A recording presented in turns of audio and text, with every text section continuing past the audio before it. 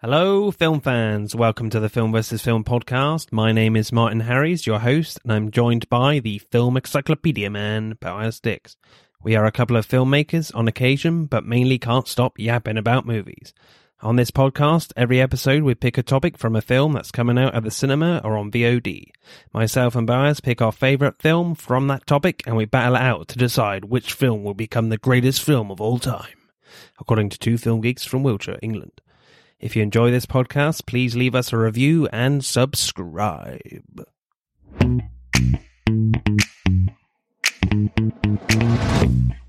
Fuck Captain America, fuck Thor, fuck Superman, fuck Iron Man. Yes, this week... Language. This week we are doing R-rated comic book films, as The Suicide Squad is out in cinemas in the UK and now in the US. So... yes, that film has all the swears and the bloody nonsense that we love in a film like this, so we'll be having a look at R-rated comic book films. And as always, I am joined by the Mr. Encyclopedia man, that is Mr. Boaz Dix. How are you, sir? I'm good. I'm ready for some bloody, violent comic book action. Good. So, my pick then is V for Vendetta. I kind of picked this one because... there was a lot to choose from in this. Some really good stuff. I kind of really picked this because I hadn't seen it for ages, and I really wanted to revisit it, really. Now you understand my picks, my process of picking a movie. Like, I kind of want to watch this. That's just an excuse to watch whatever. I don't know. Yeah, pretty much. Yeah. I mean, I considered Blade. That's really good. I think this is better than Blade. Your one as well. But I also considered Joker as well, basically because I really don't like that film. Because it really fucking annoys me a lot. All right. So you'd only pick it to lose just to trash it. Yeah, but I didn't want to just trash it. Yeah, I didn't want to do that, so I picked something else. So I picked V for Vendetta in the end. Dredd also was a good one. Dredd is fucking amazing. I love Dredd. Like, if I didn't pick Logan, I would pick Dredd. Like, without a doubt. Man, Dredd is incredible. It's essentially, it's really cool. You know, when I picked The Raid? Yeah. It's basically The Raid of comic book movies. If anybody hasn't watched it, watch it immediately. It's so good. Also, Deadpool is just really funny as well. So that was definitely in consideration. But really, V for Vendetta, because I hadn't seen it for ages, so I picked that one. Right, what happens in V for Vendetta? Well, this film is set in the UK, but not as we know it at all. It's in a future where the government is very much like a socialist nationalist, basically like the Nazis. Yeah, from World War II. Norse fire. And there's a freedom fighter called V who basically dresses up like Guy Fawkes, so not particularly subtle about what he's about. So he wants to basically blow up Parliament, because Guy Fawkes did in the 17th century, I think. And also there's these two cops who find out information about one of their ministers or something, that there was a connection with drug money, and basically they slowly find out the truth of how this government came about. And obviously V, the character of V, was a victim of that in Larkhill, and was kind of basically burnt alive and survived, and kind of got mild superpowers, I guess, from the experiments from Larkhill. And V, that was kind of the backstory. And then V meets a girl called Evie. They meet up, and she basically helps V with his plan in ending up blowing up Parliament. So that's basically the film. You know, this film is really dark. I think this is basically R-rated, not for the violence, not for the swearing, but just the subject matter. There's some really dark themes in this. What did you make of this one, Boaz? I think, violence-wise, it's not, too bad. I mean, there's some blood and some other stuff, but it's not that bad. I do agree, the subject matter is pretty dark.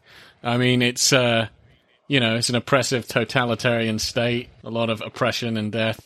And terrorism. I mean, I don't think there's any way to get around that. V is a terrorist. He is a good terrorist. Well, in this government's eyes. Yes, I mean, yeah, the government is evil, so his terrorism is fine, I suppose. Justified. He's played charmingly by Hugo Weaving. That's the one. Yeah, directing. I mean, I quite like the scene after V forces a news broadcaster to play his tape, like addressing London to protest next year on November the 5th. He puts masks on everyone in the room, and the cops bring out like two of them, and one is cowering, saying, "It's the other guy." And they lift up the mask, and he's just got like a ball in his mouth, and then you find out that the cowering guy ends up being V, and takes them all out very efficiently. It's just a very simple but clever plan. I love the last shot where like V stabs the cop right up close to his face in like side profile. It's quite a menacing picture that V really does mean business. That was quite a good action scene there. I quite liked. Yeah, definitely. Yeah, that was pretty cool. Yeah, I thought it was interesting because I completely forgot the opening of this film. I had no idea it would start with actual Guy Fawkes being arrested. Right. Yeah, I forgot about that scene completely, where Evie is talking about, what he tried to do and what he means and stuff. Yeah, I completely forgot about that. I love that we're introduced to, it's just like straight off the bat, like when she's getting ready and you have that newscaster, the anchor. Lewis Prothero. Just raving and ranting like a freaking lunatic. I love that guy. I love that character. I thought he was just like, he's so intense and like just over the top. He reminds me of Bill O'Reilly. He's an American talk show host that's a bit, fucking full on. Yeah. I was saying, this film is really dark. I think you definitely get that from the flashback scene. When we go back to Lark Hill, it's really fucking dark. Where they literally throw dead bodies into a pit of dead bodies, after they've been experimented on and just killed. Quite horrible to watch. It's like, oh my god, this is a comic book film. What's going on? You expect to see this kind of thing in like a Holocaust documentary, not in a comic book film. As I said, there's a lot of overtones to like the Nazis in Germany in World War II. It's pretty dark stuff. What I love about the directing the most is the feeling of like duality and fate between these two characters of V and Evie. They both go through this torturous experience that makes them live without fear. Yes, one was done with a manipulation, but the end result is the same. You have similar images cut together of the two characters holding their arms out. V is in the fire at Lark Hill and Evie is in the rain on his roof. Even before they first meet, you have similar shots of them dressing for the evening. V like suiting up and Evie just getting ready for an evening out, I think. Even have just like similar shots of them just walking down the street at the start, before the attack, the opening action scene. And even their names are really similar, like V and EV. That's not by accident.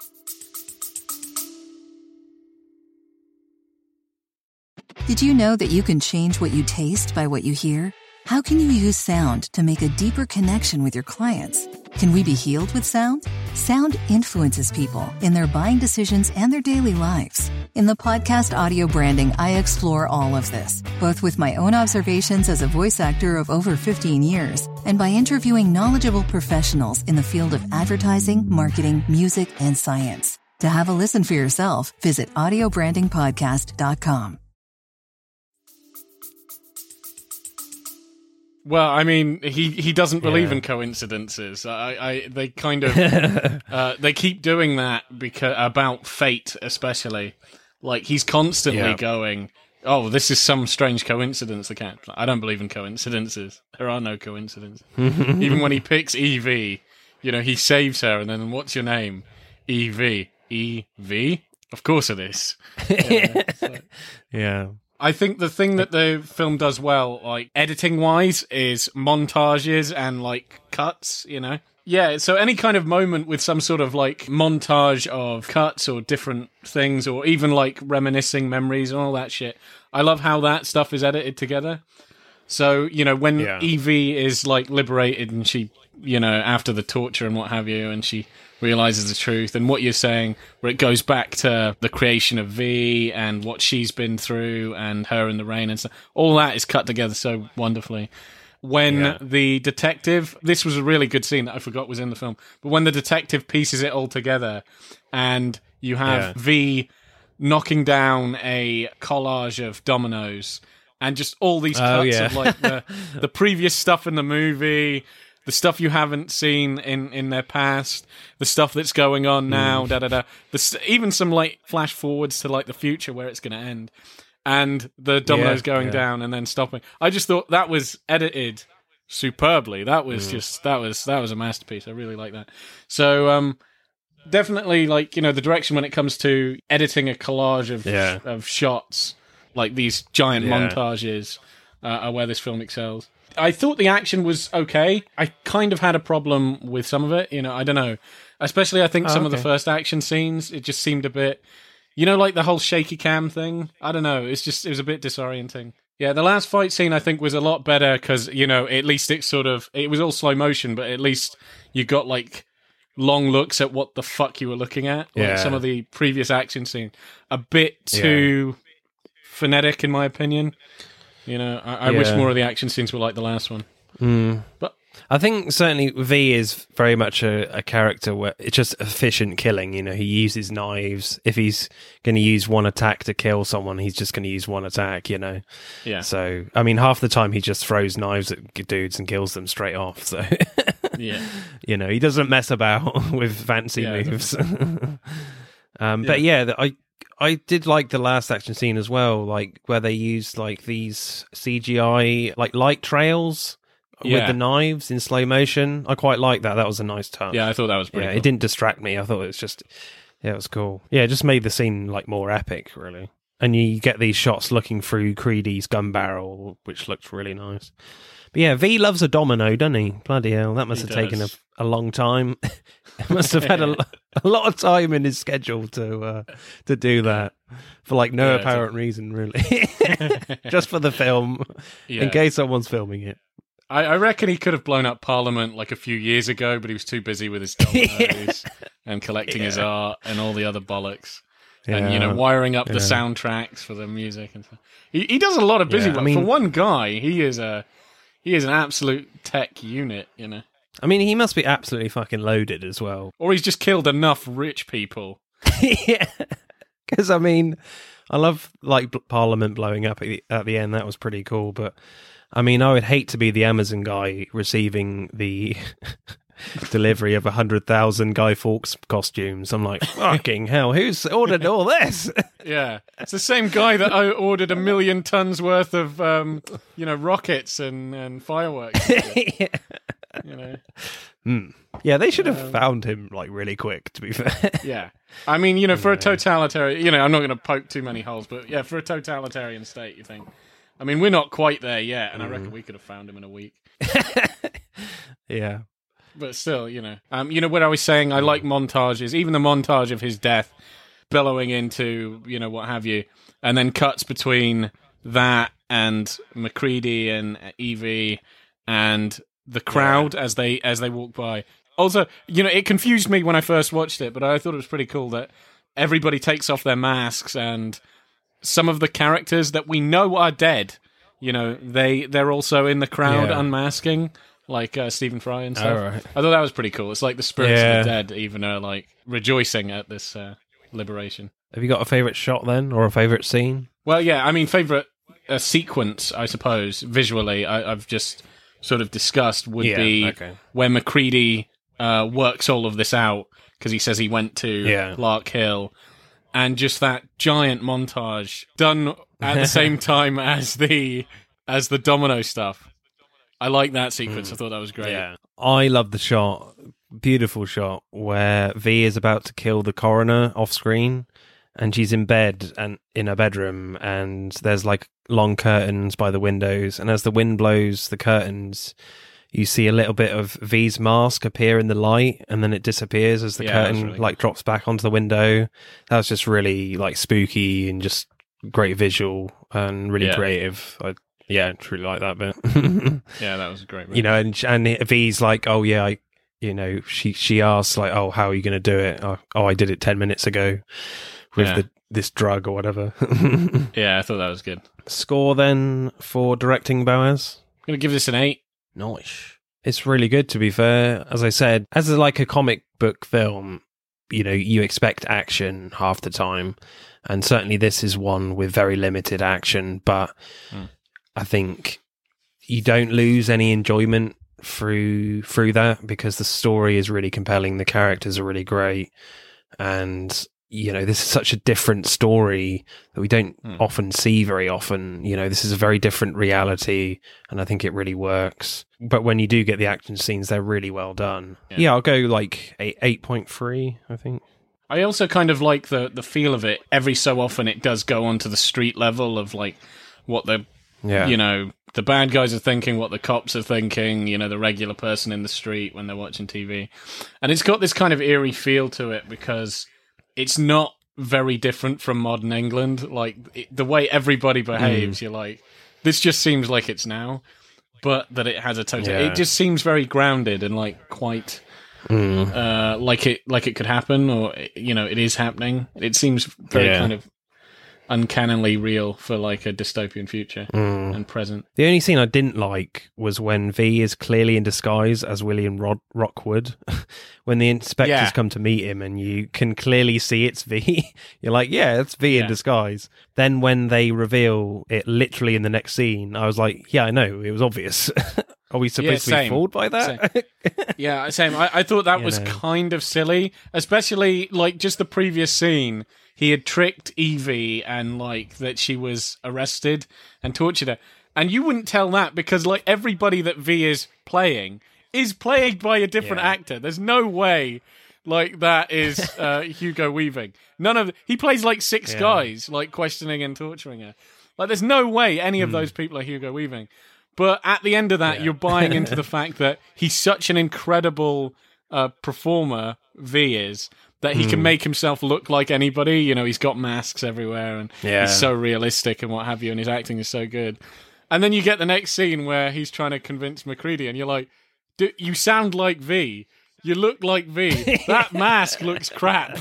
You know, it's like, how is he being fooled? You know, it just... I don't know why they didn't just do it like they did the previous ones. I know they'd say that's cheating, but the previous scene was emotionally cheating. But you make them buy it by just saying, oh, V's that. Just have a different actor play the informant. Yeah. No prosthetics. Just have some old guy. And then say, oh, shit, that was V. My God, you know, how amazing is he? I think you're right. They should have done that differently. That was a bit weird. Screenplay then. I love the language V uses to introduce himself to Evie, and basically uses every word beginning with V to describe himself and ideas. I can say that speech. Really? I have watched that scene so many times. Just that scene. I can say that. All right, go on then. So, in view, a humble vaudevillian veteran cast vicariously as both victim and villain by the vicissitudes of fate. This visage, no mere veneer of vanity, is a vestige of the vox populi, now vacant, vanished. Verily this vichyssoise... fuck's sake. Verily this vichyssoise... shit, I've forgotten it. Fuck.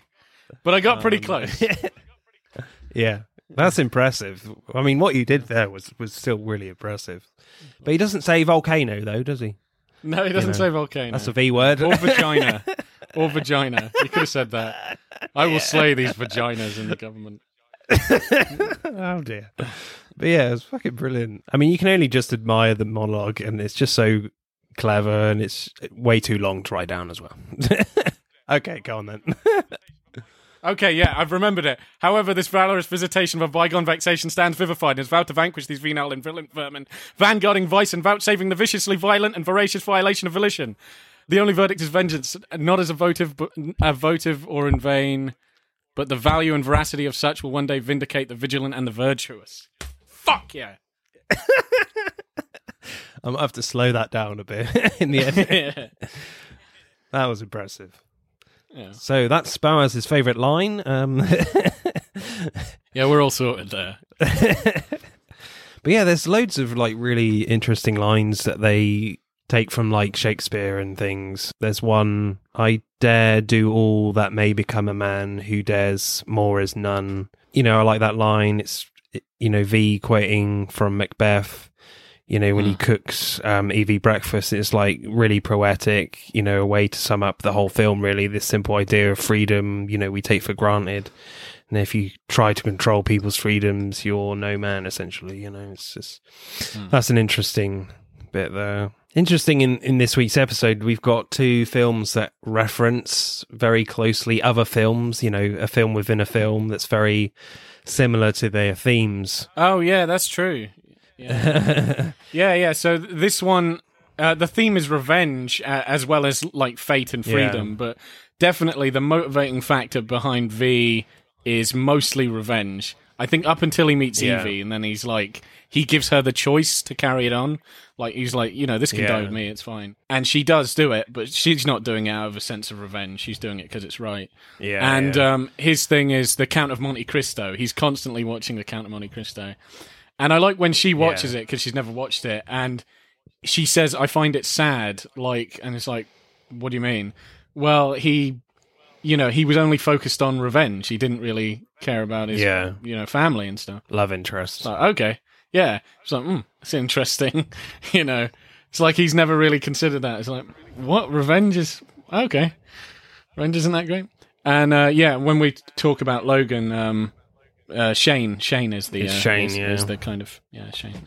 The hero in that film, Count of Monte Cristo, the hero basically cares more about revenge than he did about the love interest. And hearing that, you feel like V has basically like consumed himself about his plans to blow up the government. And it's interesting that Evie kind of tricks V in escaping after he kills the priest. And because there was no like strong indication that she really wanted to leave, but then thinking about that fact that V states that he will kill people, you're like, of course you would want to leave this guy. I just like the way the script didn't make that obvious. They use the theme of that film again at the end, where like V ends up falling in love with Evie and he blows up Parliament more for her and her generation than revenge for himself. So that was quite a clever ending, referencing the Count of Monte Cristo. And the bit where V like manipulates Evie in losing her fear was quite interesting. There's a line where V is pretending to be someone else and he says, just give them something, anything. And then Evie says, thank you, but I'd rather die behind the chemical sheds. And then V says, then you have no fear anymore. You're completely free. And it's just a great twist that V himself tortured Evie, so she's willing to die rather than give up information on V, basically. For this idea of freedom. It's just a trust exercise to the extreme, really. Yes. Yeah, it's a pretty crazy scene. Like, you get where he's coming from, but man, that is traumatic. You kind of understand why she kind of left him for a while. It's like, I understand what you've done, but I can't be around here. It's like, oh, okay, fair enough. It's almost like the film as well. I was going to say is like a romance story in a very strange way, because they do end up really loving each other in the end. But it's such an unconventional romance. It's like saved her from some bad guys, basically kidnapped her. She escapes at one point, nearly gets caught, then kidnaps her again, tortures her, and but it makes more sense in the actual film. You're like, I suppose it makes sense. I do like when she wants to see his face.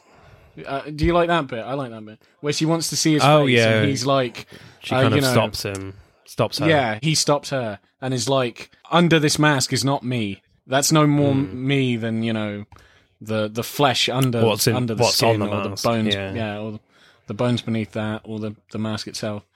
And I quite like that. And I like at the end, he's dying of blood loss and she gives him... No, is this before? I can't remember, but when they kiss goodbye. And she kisses like his mask. I thought... No, that's when he goes off to die. That's when he goes off to die. She kisses him. That was interesting. I think what I quite like about this script, I think the end game of this film was always going to be the same.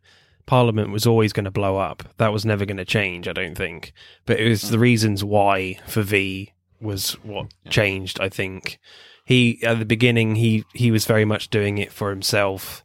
And, well, I mean, he was doing it for himself and just to take down this government.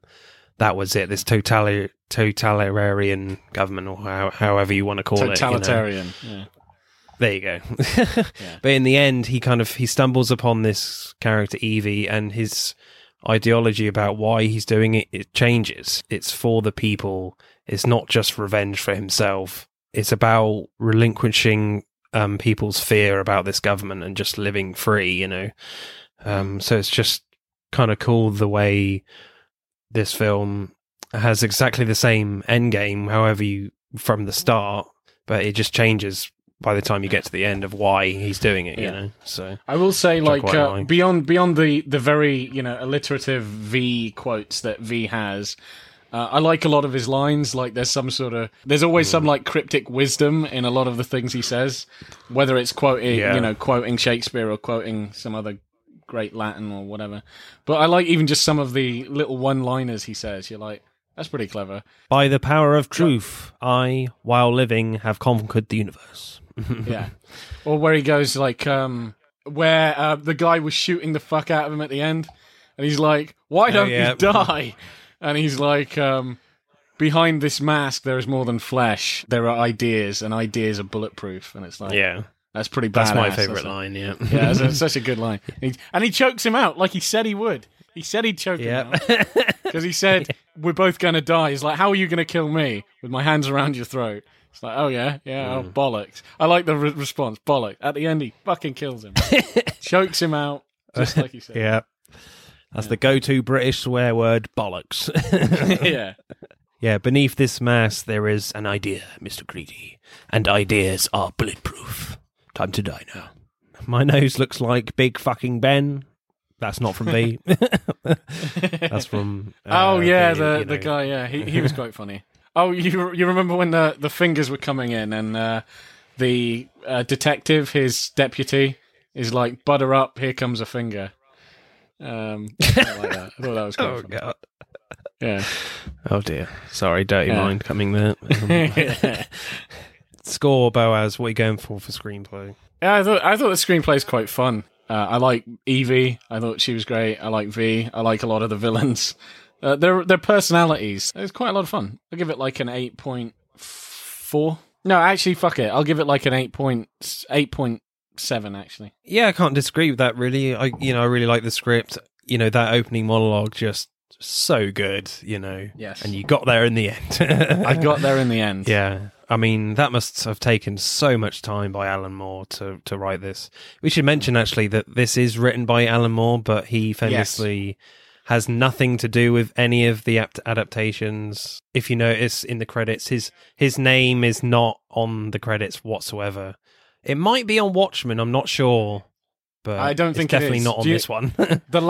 I think the last film his name was on the credits to were The League of Extraordinary Gentlemen, which he also wrote. That was a comic of his. And he said the reason why everything went bad is the League of Extraordinary Gentlemen got sued by another screenwriter who said that they had nicked his idea for a film, you know? And so he was like, okay, I'm going to sue you guys. But because this is based on League of Extraordinary Gentlemen, he thought, okay, Alan Moore nicked my idea, and he tried to sue Alan Moore. The film The League of Extraordinary Gentlemen, beyond the characters, the plot has fuck all to do with the comic. It's got seriously, it's not an adaptation of any of his work. So he got, lobbed into this legal dispute. And I think since then he's like, if you want to adapt my work, keep my name the hell away from it. Yeah, so they had him embroiled in this legal nonsense because they adapted his work, quote unquote, but didn't actually adapt it. And it led into some trouble, and he just wanted nothing to do with it. Oh, okay. Yeah. Score for me then for screenplay. Yeah, as I said, this is such a dark film and got a really great script. Yeah, I think I'll go same 8.7. I think acting. I quite like the restraint of fear in Stephen Ree's acting when he's talking to Dominic about the government was actually responsible for the deaths of hundreds of thousands of people because of this virus or whatever. That performance was really good by the detective played by Stephen Ree. Natalie Portman is fantastic in this film. I thought she was really good. Yeah, when she finds out that that the people that tortured her was actually V. You know, she's amazing. She goes from like this anger to crying in her eyes out to hyperventilating is in such a short scene is quite amazing. You know, I thought she was really good in that film, you know, but at that point, I think it just, wow, she just like dialed it to 11, where like, I think on the page, if you read it, character has a breakdown. It's like, she has a breakdown. It's the most intense emotional roller coaster. Yeah. And you're like, holy crap. That was a really good performance. I think before that scene, I think I would have said maybe my favourite actor in the film was Hugo Weaving, or the guy that played the news broadcaster, or Stephen Fry. I mean, he's always a joy. But that scene is just so good that I think just by the virtue of that fact alone, Natalie Portman would be my pick for my favourite performance in the film. Yeah, because you don't expect her to be arrested in this film, really, and just go through this horrible, torturous experience of getting her head shaved off. It's just, you know, it's just quite an incredible few scenes that... Yeah. And I feel sorry for any of our listeners who are bald. It is a shame to have to live through that. Yeah, cheers, mate. Cheers. Yeah, we're going to lose all of our bald listeners, yeah. Yeah. But I enjoyed Hugo Weaving as V. I mean, we've talked about acting with masks on our Mandalorian special episode, so if you like The Mandalorian, check out our Mandalorian special. You know, these actors have to be so conscious of their movement, especially with their head, especially not moving too much. You know, the act of stillness is really important, and subtle movement, especially to get the emotional scenes right. And, you know, credit to Natalie Portman as well, because half of what acting is reacting to what the other actor is doing, you know, and Hugo is under a mask the whole time. So she has little to nothing to work with, which must have been really challenging. And most of her scenes are with V. And also, I love the fact that the mask, like, never comes off. Oh, man, I just learned something really interesting going for the wiki there. Because when you were talking about Hugo Weaving's performance, I swore I heard that he didn't play the body of V at some point. So I was just seeing if that was true. Oh, really? And it turns out he actually was in half the scenes as the body of V and the voice of V. And then there are many other scenes where it's a previous actor called James Purefoy. Oh, right, yeah. He left 6 weeks before filming finished. So they redid the rest of it with Hugo Weaving, and he just overdubbed the whole thing. So I think... Oh, right. For Hugo Weaving, that's pretty good, because not only have you got to overdub all your lines in film and all that stuff, then act in a mask through a lot of the film, but also match another actor's performance in said mask. That's pretty good. It's not too bad. For Natalie Portman, though, having to work with two actors with different voices, well, on set, you know, two different voices on set, that's got to be hard. Yeah, that's got to be really hard. Yeah, my favourite performance is Natalie Portman. Yeah, I'm gonna ditto with you. Score for acting? It's fun. A lot of people give some really fun performances. So what will I give this? I don't know. 8.8? I'm not sure I'd go as high as that. Yes, like acting under a mask is hard, but I think you do lose some of the responsibility of actually what is on your face a little bit. But obviously you're very conscious about everything else in your body, like what you're doing with your body and your head, obviously. You're more conscious of that, but I would say it's slightly easier, maybe. It's difficult to judge, but the fact that certainly with Natalie Portman, you know, she's got nothing to react to other than like two different actors' voices, so that's hard. And everyone else is pretty good. Always love to see John Hurt and Stephen Fry on screen. They're brilliant. So I'll go like 8.4, I think. Right, let's add up the scores then for V for Vendetta. V for Vendetta gets 50.9. Right, what is your film, Mr. Encyclopedia Man? Mine is Logan. Cool. The last film in the Wolverine series of X-Men movies. And Hugh Jackman's last performance? Yes, yeah. Well, not last performance ever. He's still making films, thank God. But his last performance as the titular Wolverine, Logan. He's like, yep, after Logan, fuck it, I'm quitting acting. Fuck this. I don't think he'll ever quit. Like, what is he... He makes so many films. Like, he's come out with one recently, hasn't he? I know literally nothing about. Reminiscence. Yeah, which we will do an episode soon on Hugh Jackman films, so for that one. Why did you pick Logan? Yeah, I picked Logan because I thought it was a great film. So I've always been a big fan of the X-Men, Marvel stuff in general, but even way before the MCU and stuff, the X-Men films were, I quite liked them. Well, to be honest, I only liked the first two, really, the first two were amazing. Okay. And then they kept making them, and, they were okay. Well, you didn't like Days of Future Past? Oh, man, I love Days of Future Past. I would say, like, X-Men 2 and Days of Future Past, to me, are, like, the best X-Men films. And all the others are, like, so-so. Yeah. One is really good. 2 and Days of Future Past are just my favourite. They're just timeless. Yeah, definitely. It's an incredible film. And then the rest are like, some are shit and some are like, okay. Meh. Yeah, so it's a kind of... And then even when you go through the Wolverine films as well, the first solo X-Men Wolverine film, man, that was bad. And then the second one I liked, but, it was still not as good as like X-Men 2 and Days of Future Past for me. Yeah. It was okay. It was pretty good. This one, I think, is on a whole nother level. I really like this one. Was there any other films in consideration outside of X-Men? Or really. There were quite a few. Dredd, obviously, we talked about that. I would have definitely picked Dredd. That's a great film. There was this film I was talking about before when I was talking to you a while back called Super, with Elliot Page now. And that film is absolutely ridiculous, but it's so much fun. And I think you would have liked it. So. Cool. And that is gory as fuck. Is that James Gunn? Let me just try and find out. You can edit out the search if you want. Yeah, it is. It's James Gunn. Yeah.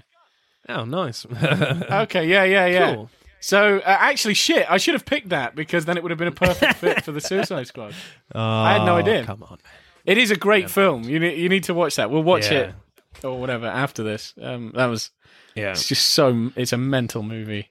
And then the end, if the end of Super is anything to go, if you're thinking about what the action is going to be like for, I hope it's going to be like Super, for the Suicide Squad. Yeah. That was messed up. The ending of Super, you're like, what the hell?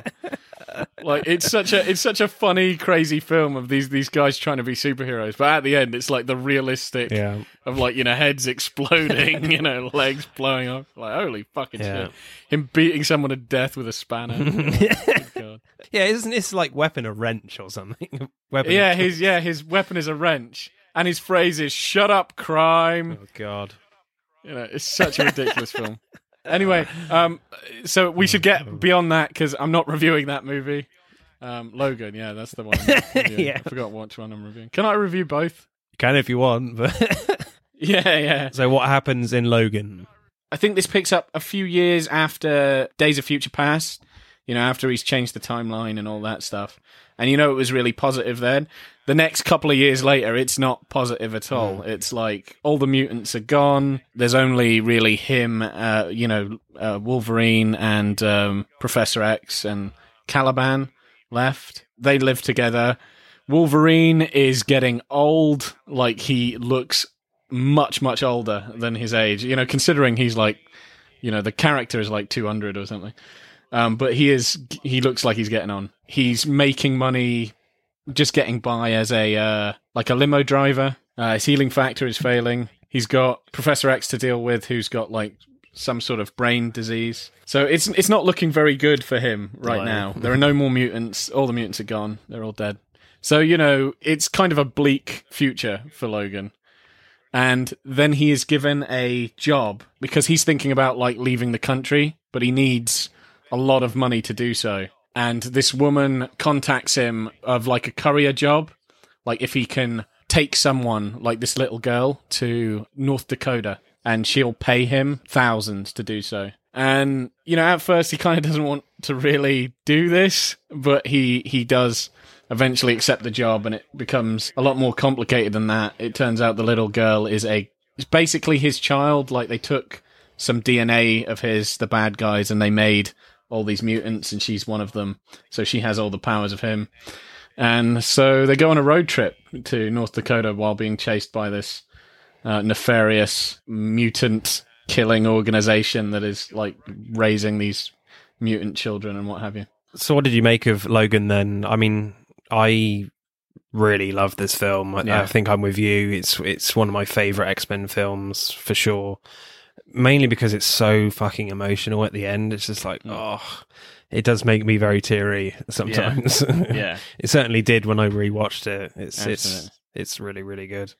Yeah, because you were even saying when you watched it, you were like, "Oh man, I nearly cried," and I just kept thinking because I haven't watched the film in a while. I was like, "You pussy," and then I watched it and I nearly cried, like several times. I'm like, there you go. Oh man, this is hard. Because obviously we've watched this character for so long, since 2000.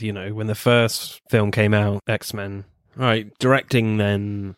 I love the first action scene in the film where Logan is basically fucking up some Mexican thieves. And I love the shot where he's kind of losing and is on the ground and getting beaten up, and then a shotgun reloads, and there's a great like push in on Hugh Jackman as he starts to get like really angry and just go fuck it and slices the guy's arm off. The shotgun goes flying and goes off. The scene is so brutal, and you get the tone right from the off that this X-Men film is going to be very different. Absolutely. Plus I love the idea that one of the claws doesn't come out properly, and then later he has to pull it out. It's such a different film to all the other X-Men films. Yeah, it's definitely kind of like the whole the Dark Knight Rises of X-Men films. It's like hero way past his prime, who's giving it another go. Yeah. But yeah, I do like that scene. One, because you get you get an immediate sense of just where everything is. The character, you know what he looks like. He's passed out drunk in the back of his limo, so you can tell just shit is not going well for Logan. You know what I mean? You've got a setup of basically everything, like his deteriorating health, his terrible mental condition, his job. The fact that he's a limo driver. And straight from the off, the fight scene where it's like, yeah, he's not in the best physical condition.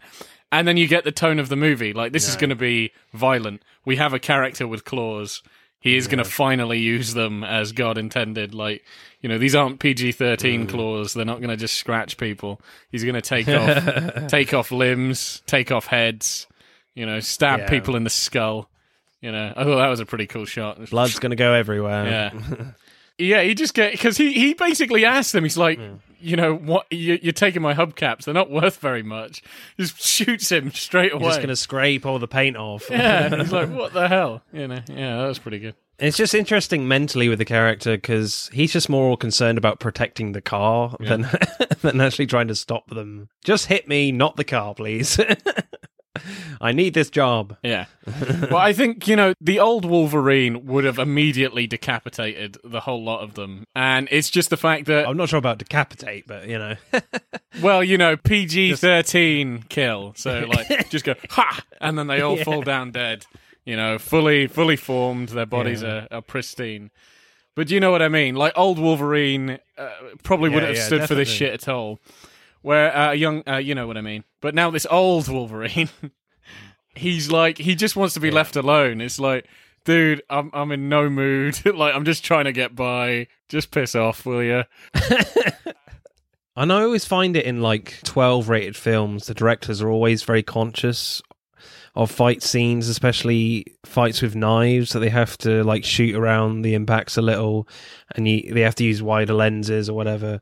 But because this is R-rated, they're really embracing what Logan and Laura can really do to another human being. The first fight Laura has is amazing. There's like a shot where she literally kicks someone in the head with a claw from her foot, and it's right up close to the camera with blood everywhere. The fights are really in your face, like we've never really seen before in an X-Men film. Oh, yeah, definitely, yeah. Yeah, just, heads rolling all over the place, people getting stabbed in the neck and the throat. It's just like, James Mangold just doesn't feel like he has any limitations on what he can do. He can just do what he wants with these characters in terms of the violence, Yeah. What an R rating brings to this film as well is like a bigger sense of realism. If a guy's going to have claws come out of his hands and kill people, you're going to expect blood. Yeah. Plus, one of the other nice like realism moments I liked is if you're going to have a really slow car, you're not going to drive through a wire fence. Which was a nice and surprising thing to see. Yeah. I really like that action scene. I thought that was cool. Because he tries to go straight through the fence and is like, no, it's stuck. And then I love that he's dragging it behind him, just taking out bikes and stuff with it. Yeah. It's like the most impromptu, badass, Yeah, that was pretty cool. That was a good casting. Just a shame that CGI was a bit dodgy though in that bit, but it's a small thing. Mm-hmm. I love the second seizure scene in the casino where Charles is having a seizure and he's accidentally freezing every human in the area, but freezing mutants slightly as well. Because his mind is going, everything is shaking massively, and it's just a great representation of a character losing his mind. That's as powerful as Charles Xavier. I love the moment Logan is approaching one of the goons in the corridor, and the goon's eye just turns slightly to look at Logan. He's like, oh, shit. Yeah.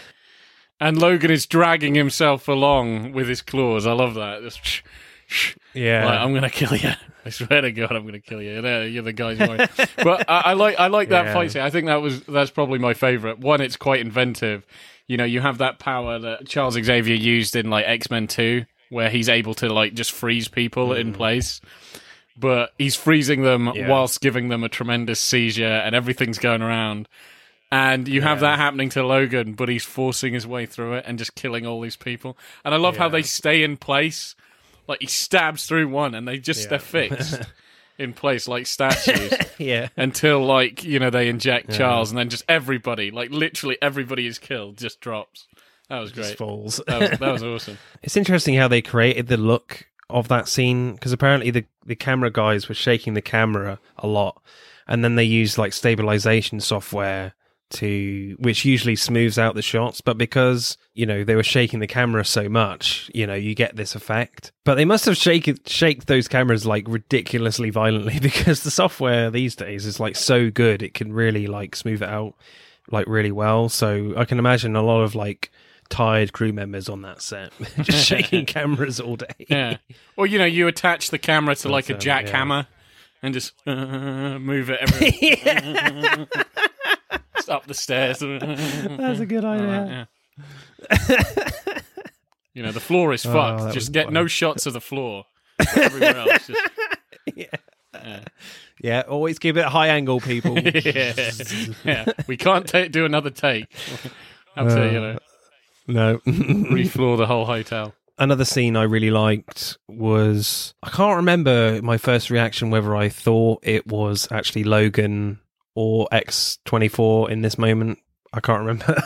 But I felt it was quite convincing. I liked how with Charles' death was constructed, because he notices Logan come back, but he's kind of shadowy, and you don't see Logan's face, but you kind of dismiss it a little. And then Charles is saying that this night has been, the best night he's had in ages, because, they've had a family meal, they've had family hospitality, which has been amazing for him.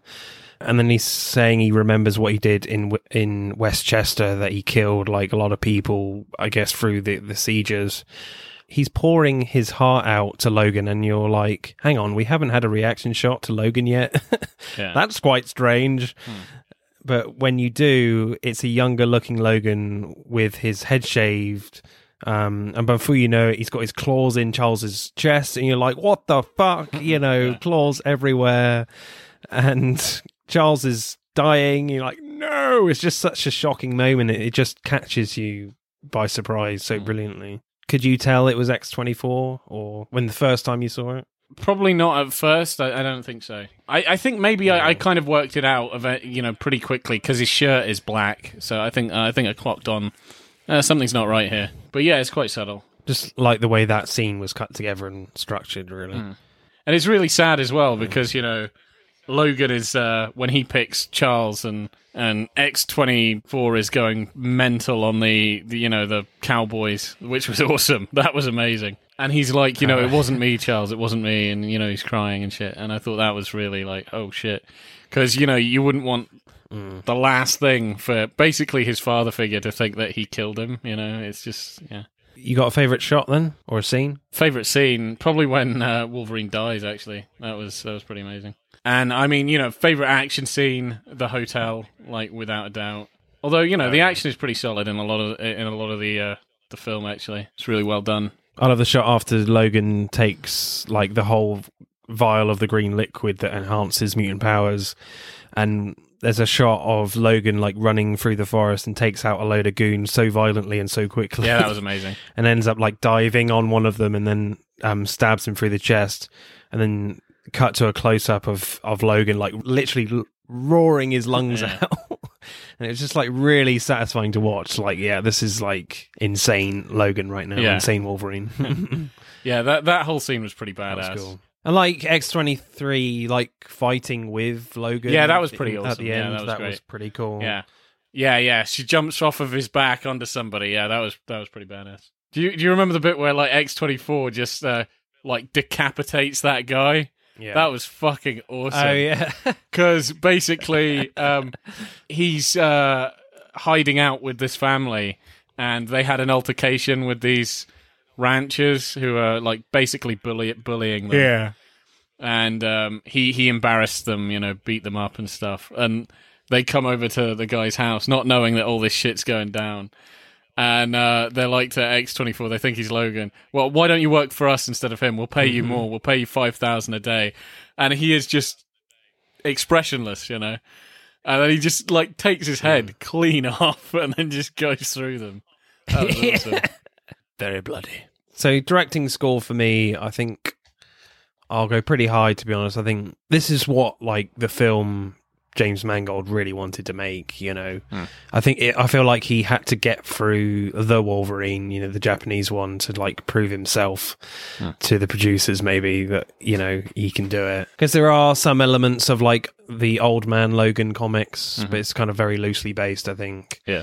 Doesn't feel like James Mangold has any limitations on what he can do, certainly with the action, and focusing on like the Shane kind of themes and storyline was such a clever move. It works so well, and actually making the decision to actually kill Logan in this film was such a bold and brave move. Yeah, so just really well done again. And you have this very like realistic, grounded level to this film as well. I mean, you do get a lot of X-Men powers shown in this film, but it just feels very grounded and just really satisfying. So I'll go like 8.7. How about you, sir? Yeah, no, I agree. I like the grounded nature of it. It feels pretty visceral. It's very atmospheric. I love the action in it.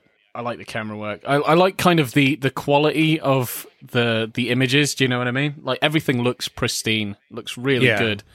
Like there's some bloody high quality cameras that they recorded this with. Like it just looks really good, which is good. I mean, it's just great. Everything looks like really well detailed. You can see everything. You can see every pore and every sweat droplet. It just looks great, and I really appreciate it. Yeah, we should mention the makeup is like really amazing on Logan. Certainly towards the end, and as you said, everything like the details are so good that everything just feels really dirty and just really brilliant, just really grounded and earthy. Even like the more fantastical bits. I mean, I think you're right. There are some areas where you're like, maybe the CGI there needs a little more touching up. But it didn't look like it's not a CGI heavy film. It just seems like a lot of stunt work and a lot of like practical stuff, which I think is good. Yeah, definitely. So yeah, I quite liked it. Yeah, I might give it like a 9. I think it's like my favorite like X-Men. Cool. Certainly my top 3, not in any particular order, is certainly Logan, X-Men 2, and Days of Future Past. 100%. 100%. I agree with you, 100%. I said this just before, but X-Men 2 and Days of Future Past are like the X-Men movies for me. This is like the Wolverine film for me, So, yeah, I would say that's the trilogy. Right, screenplay then. I really liked like the info dump scene or exposition scene where Charles and Logan are watching like the video message from Gabriella on her phone about Transigen, that they're creating like new mutants for weapons.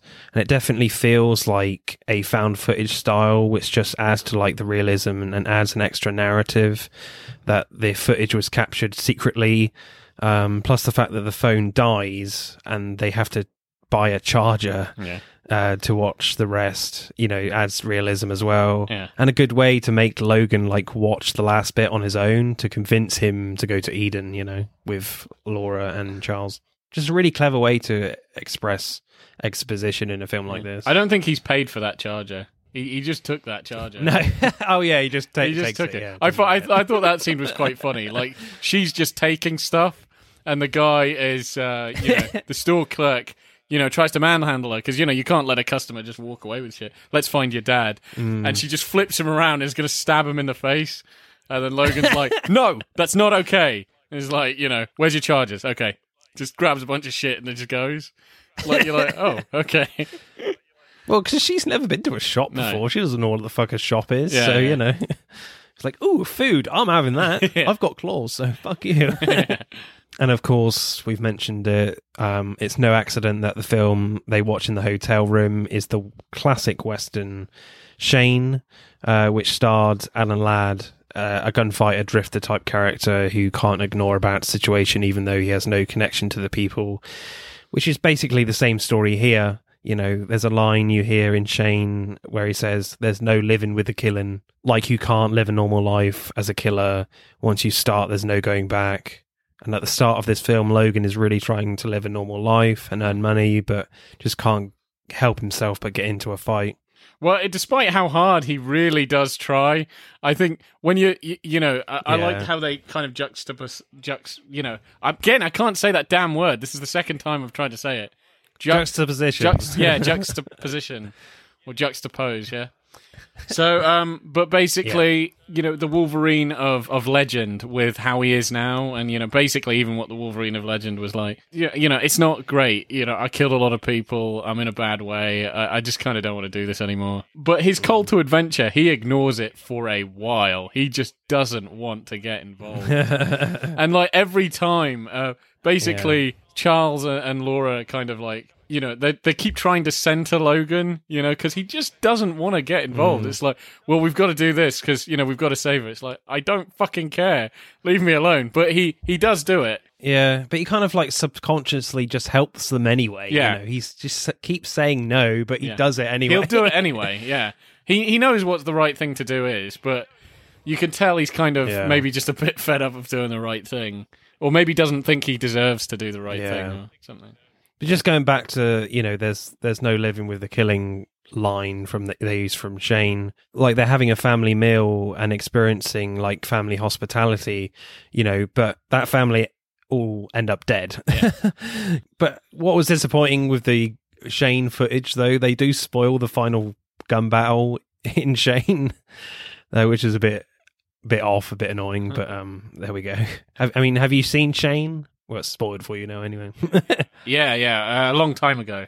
Yeah, it's great. Classic Western. You should all go and see it. It's a good film. And, of course, like near the end of the film, we learn that Logan has wanted to kill himself with the adamantium bullet, which you kind of get that sense anyway. But when Laura says to Logan, I've hurt people too, and then Logan says, you're going to have to learn to how to live with that. And Laura says, they were bad people.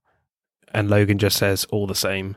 It's like Logan is saying, it doesn't matter who you kill, it all adds up emotionally, and you're going to have to deal with it. Again, the same theme there as Shane, there's no living with the killing. It just certainly does feel like the X-Men version of Shane. Yeah.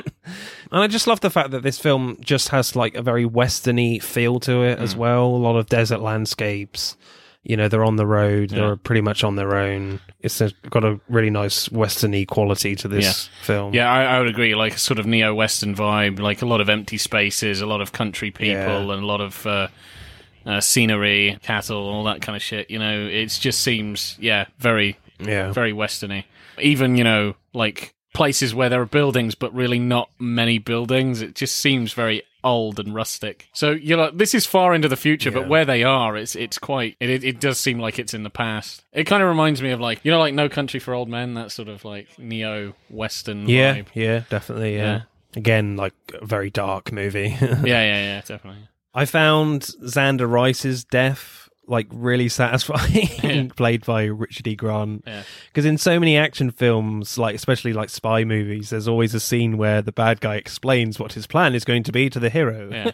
Well, during the explanation, he gets up most of the explanation, and then Wolverine just blows his fucking head off like mid speech. To me, it reminded me of like The Incredibles, where they were complaining about how a villain monologues. Do you remember that bit where he throws something at Syndrome as he's monologuing? It just reminded me of that. It's like, villains are so stupid. They're so predictable. Get them to talk about themselves and then take them out. And it feels like daft that the bad guy has to tell the hero what the plan is, but really he's telling it to the audience. Yeah. And in this, it's just like the film is just having fun with those types of scenes where Rice is just like halfway through his explanation. Then, as you said, Logan just doesn't care and just blows his head off. You know, brilliant. That was a good death. I quite liked Pierce. Boyd Holbrook. For me, I think he's the villain of the piece. You know, I know it's really, you know, Richard E. Grant, who is amazing. I like Richard E. Grant and stuff like that. But I quite like Damian Pierce. I liked his character. I liked how he's written. He's written as this kind of... Yeah. He's like a fanboy of the X-Men, but is a villain. Yeah. And I just find that so funny. He's dripping with like sort of cool and kind of like weaseliness, like just a swarmy guy who dresses really cool, but you're like, yeah, this guy is weird. Like, you know, he's always smiling like an evil grin. Do you know what I mean? He's joking about everything. But I like how he's always sort of fanboying over the X-Men. I think that is kind of adorable. Yeah, big fan, by the way. Like where he's like, as I live and breathe, the Wolverine. I read a lot about you. You know, he's just, oh man, I can't believe it. You just think, it's kind of funny. It's kind of quite nice. I love that scene where Laura is like approaching all the goons and and he's like, Laura, no, no, stop. Yeah, that was you funny, know. yeah. And then like everyone starts shooting them, and like one of the best lines I wanted to hear in previous X-Men films and Wolverine films, where he says, "Stop shooting, she heals." yeah, I thought that was good. That was so brilliant. Yeah, I thought he was a great character. I quite liked him. I thought he had a great chemistry with the heroes. You know, they're being chased by this guy, but there's something just kind of endearing about him. He's like the comic nerd who's in the film. He's like, don't bother shooting at them. They're going to get back up, you know.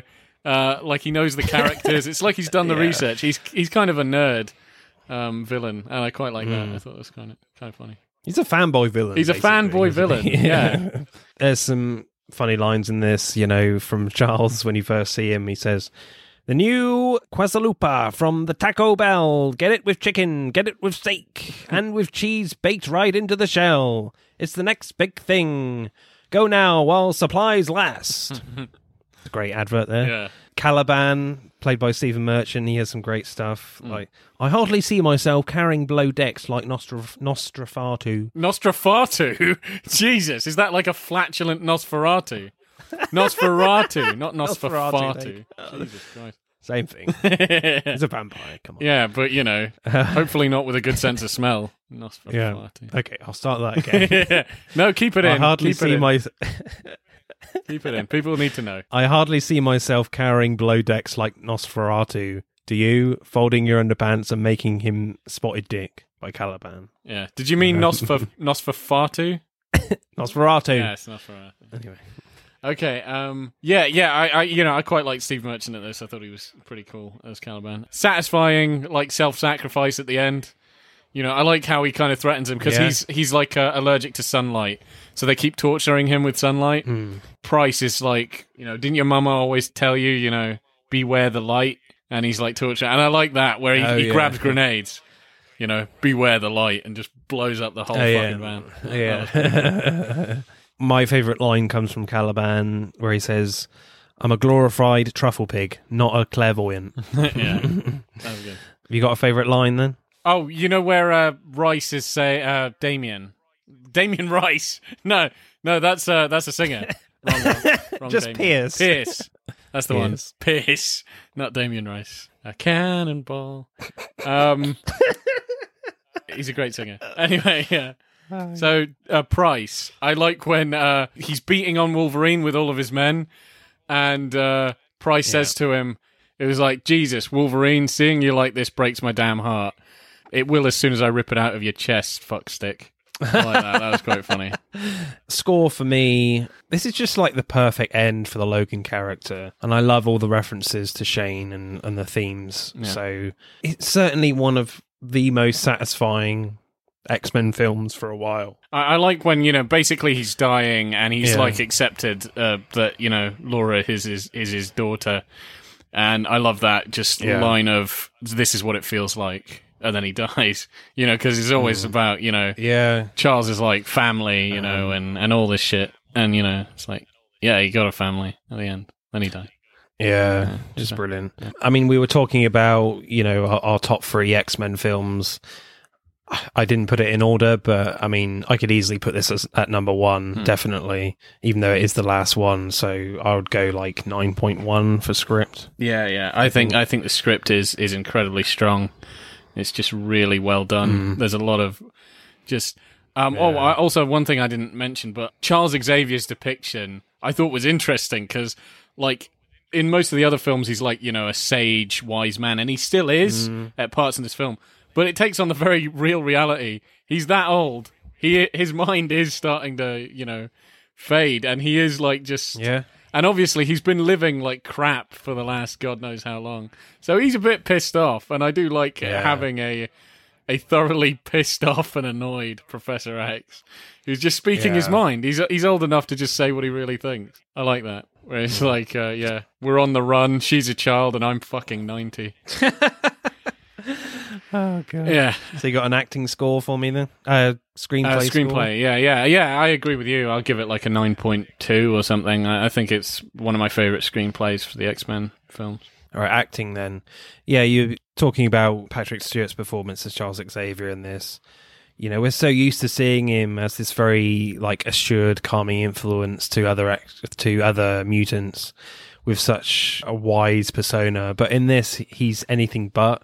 The first scene, in the abandoned water tank with Logan, Charles is suffering from dementia and he's shouting out this food advert with such abandon, and he's being really angry and sweary with Logan, and his voice is so weary. Such a different character. Brilliant performance by Patrick Stewart. But I think one of the best performances in this film is certainly Hugh Jackman himself. I mean, I love how he uses different types of like anger and grumpiness to play Logan and X-24. As X-24, it's like Wolverine we've seen before, this very aggressive, focused anger, controlled breathing. But as Logan, his anger looks more weary and he's tired. And that's not just done with the makeup, it's very much in his acting. His breathing is very heavy at times. And when he gets hurt, you really feel like these wounds are really hurting him even more than they usually do. Hugh gives him, a limp throughout the film too. And he just looks tired all the time. Even him just kind of standing still and even looking intimidating, you feel like the weight of his body. It feels like he is trying to carry himself up. And I do like the acting of that. It's like, I've been at this a long time. I feel... like exhausted. Like, this is ridiculous. But I do like the fact that Hugh Jackman does it differently for X-24, who is, he's young, fit, nimble, focused. They do feel like different characters, and Logan is just it's like at the end of his rope. Really. Yeah. It's kind of a weird feeling because he's basically playing the Wolverine we know as X-24, but as a villain. Yeah. And it's a bit like unnerving that this is basically the same character that we know. But obviously he doesn't say a word, but it's just like, it's a bit unnerving, really, that we've been supporting and cheering this type of character for all these other type of films. Yeah. And now this exactly the same persona is the villain. It's just like, wow, that's not easy. yeah, definitely. To watch, But I love the moment from Hugh Jackman when he's just buried Charles and all he can say is, "It's got water," and again looks so emotional but so tired. You can really see him trying to find more words, but he just can't.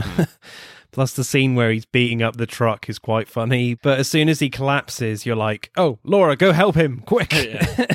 And again, we'll end by like talking about the last few scenes with Logan's death. I love Daphne Keane, who plays Laura X-23. Her and Hugh's performances are incredible in Logan's death scene. Daphne Keane is like so in the moment and so emotional when she's got like tears as well as snot running down her face. Did you notice that?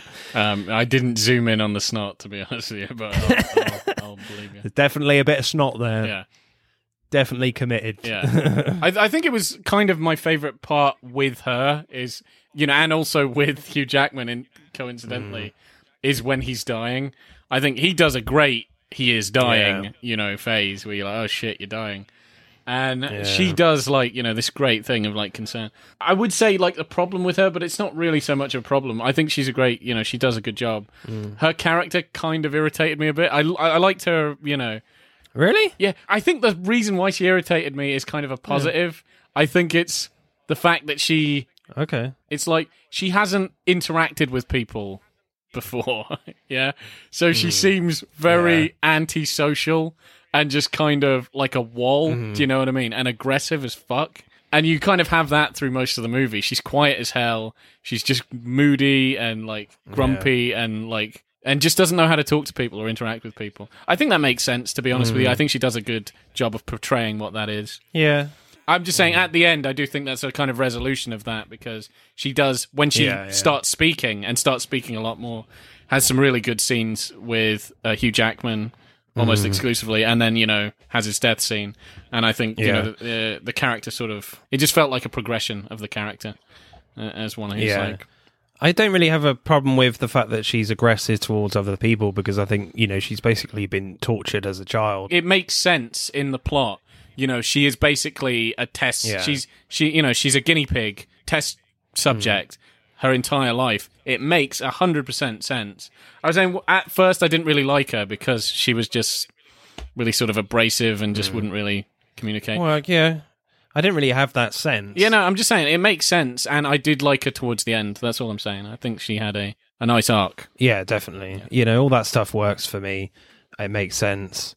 I think the only thing I would maybe put into question with her character is when she decides to actually talk.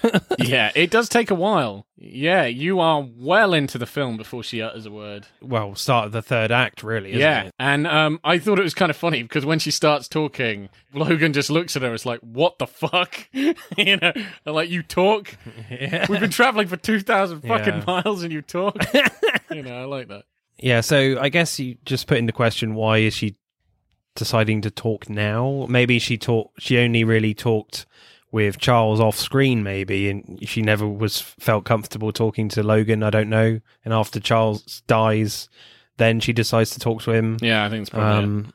Maybe, yeah. Did you tear up then at the end? What moment made you tear up? Well, you know, there's several, you know, I would say Charles's death, burying Charles, Logan's death, burying Logan.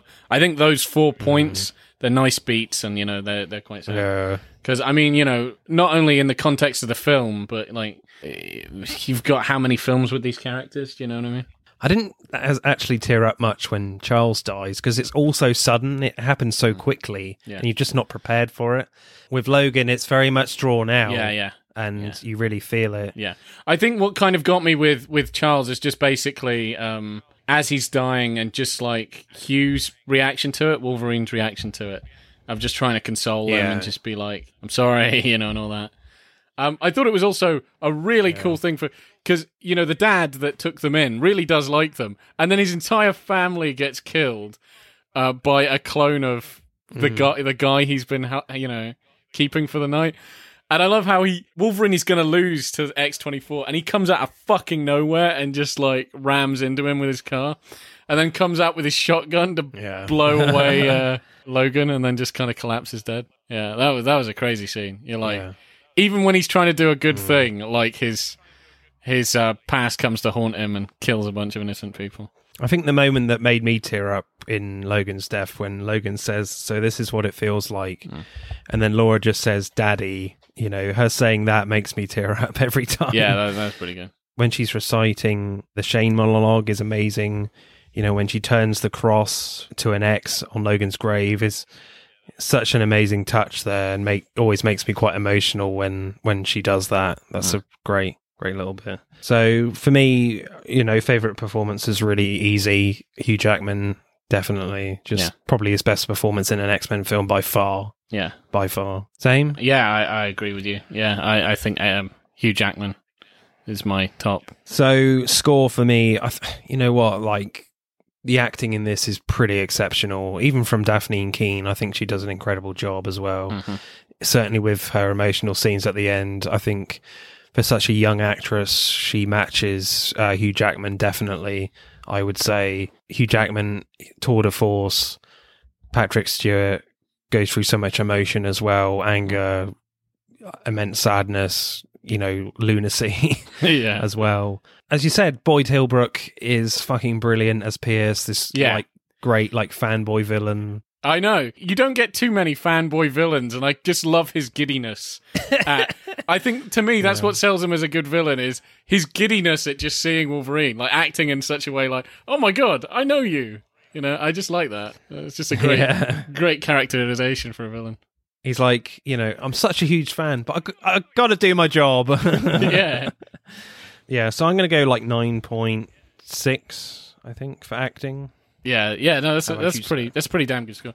Yeah, I think the acting is. I mean, the film is great, and the acting I think is it makes it just that much better. Yeah, maybe I'll go 9.3. Cool.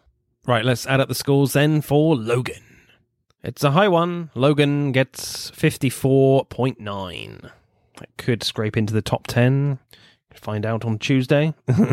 Logan wins this one fairly comfortably, I would say, with 54.9 to V for Vendetta, which got a score of 50.9. So no shame with a score like that for V for Vendetta.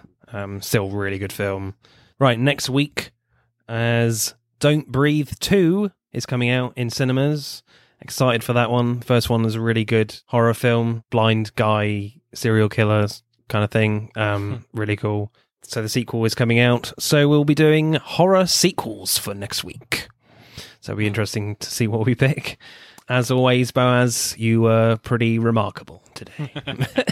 That's amazing. I was extraordinary. X-Men. X-Force. Yes. Activate. Extraordinary. Yes. All right. See ya. Bye. See ya. That's it for this week's pod. Thank you for listening. We hope you enjoyed it. If you would like to find out more about the podcast or suggest future topics for us to discuss related to upcoming releases, let us know on Instagram at Film vs. Film Podcast and on Twitter at FVF_podcast. Remember, please subscribe. Pod signing off.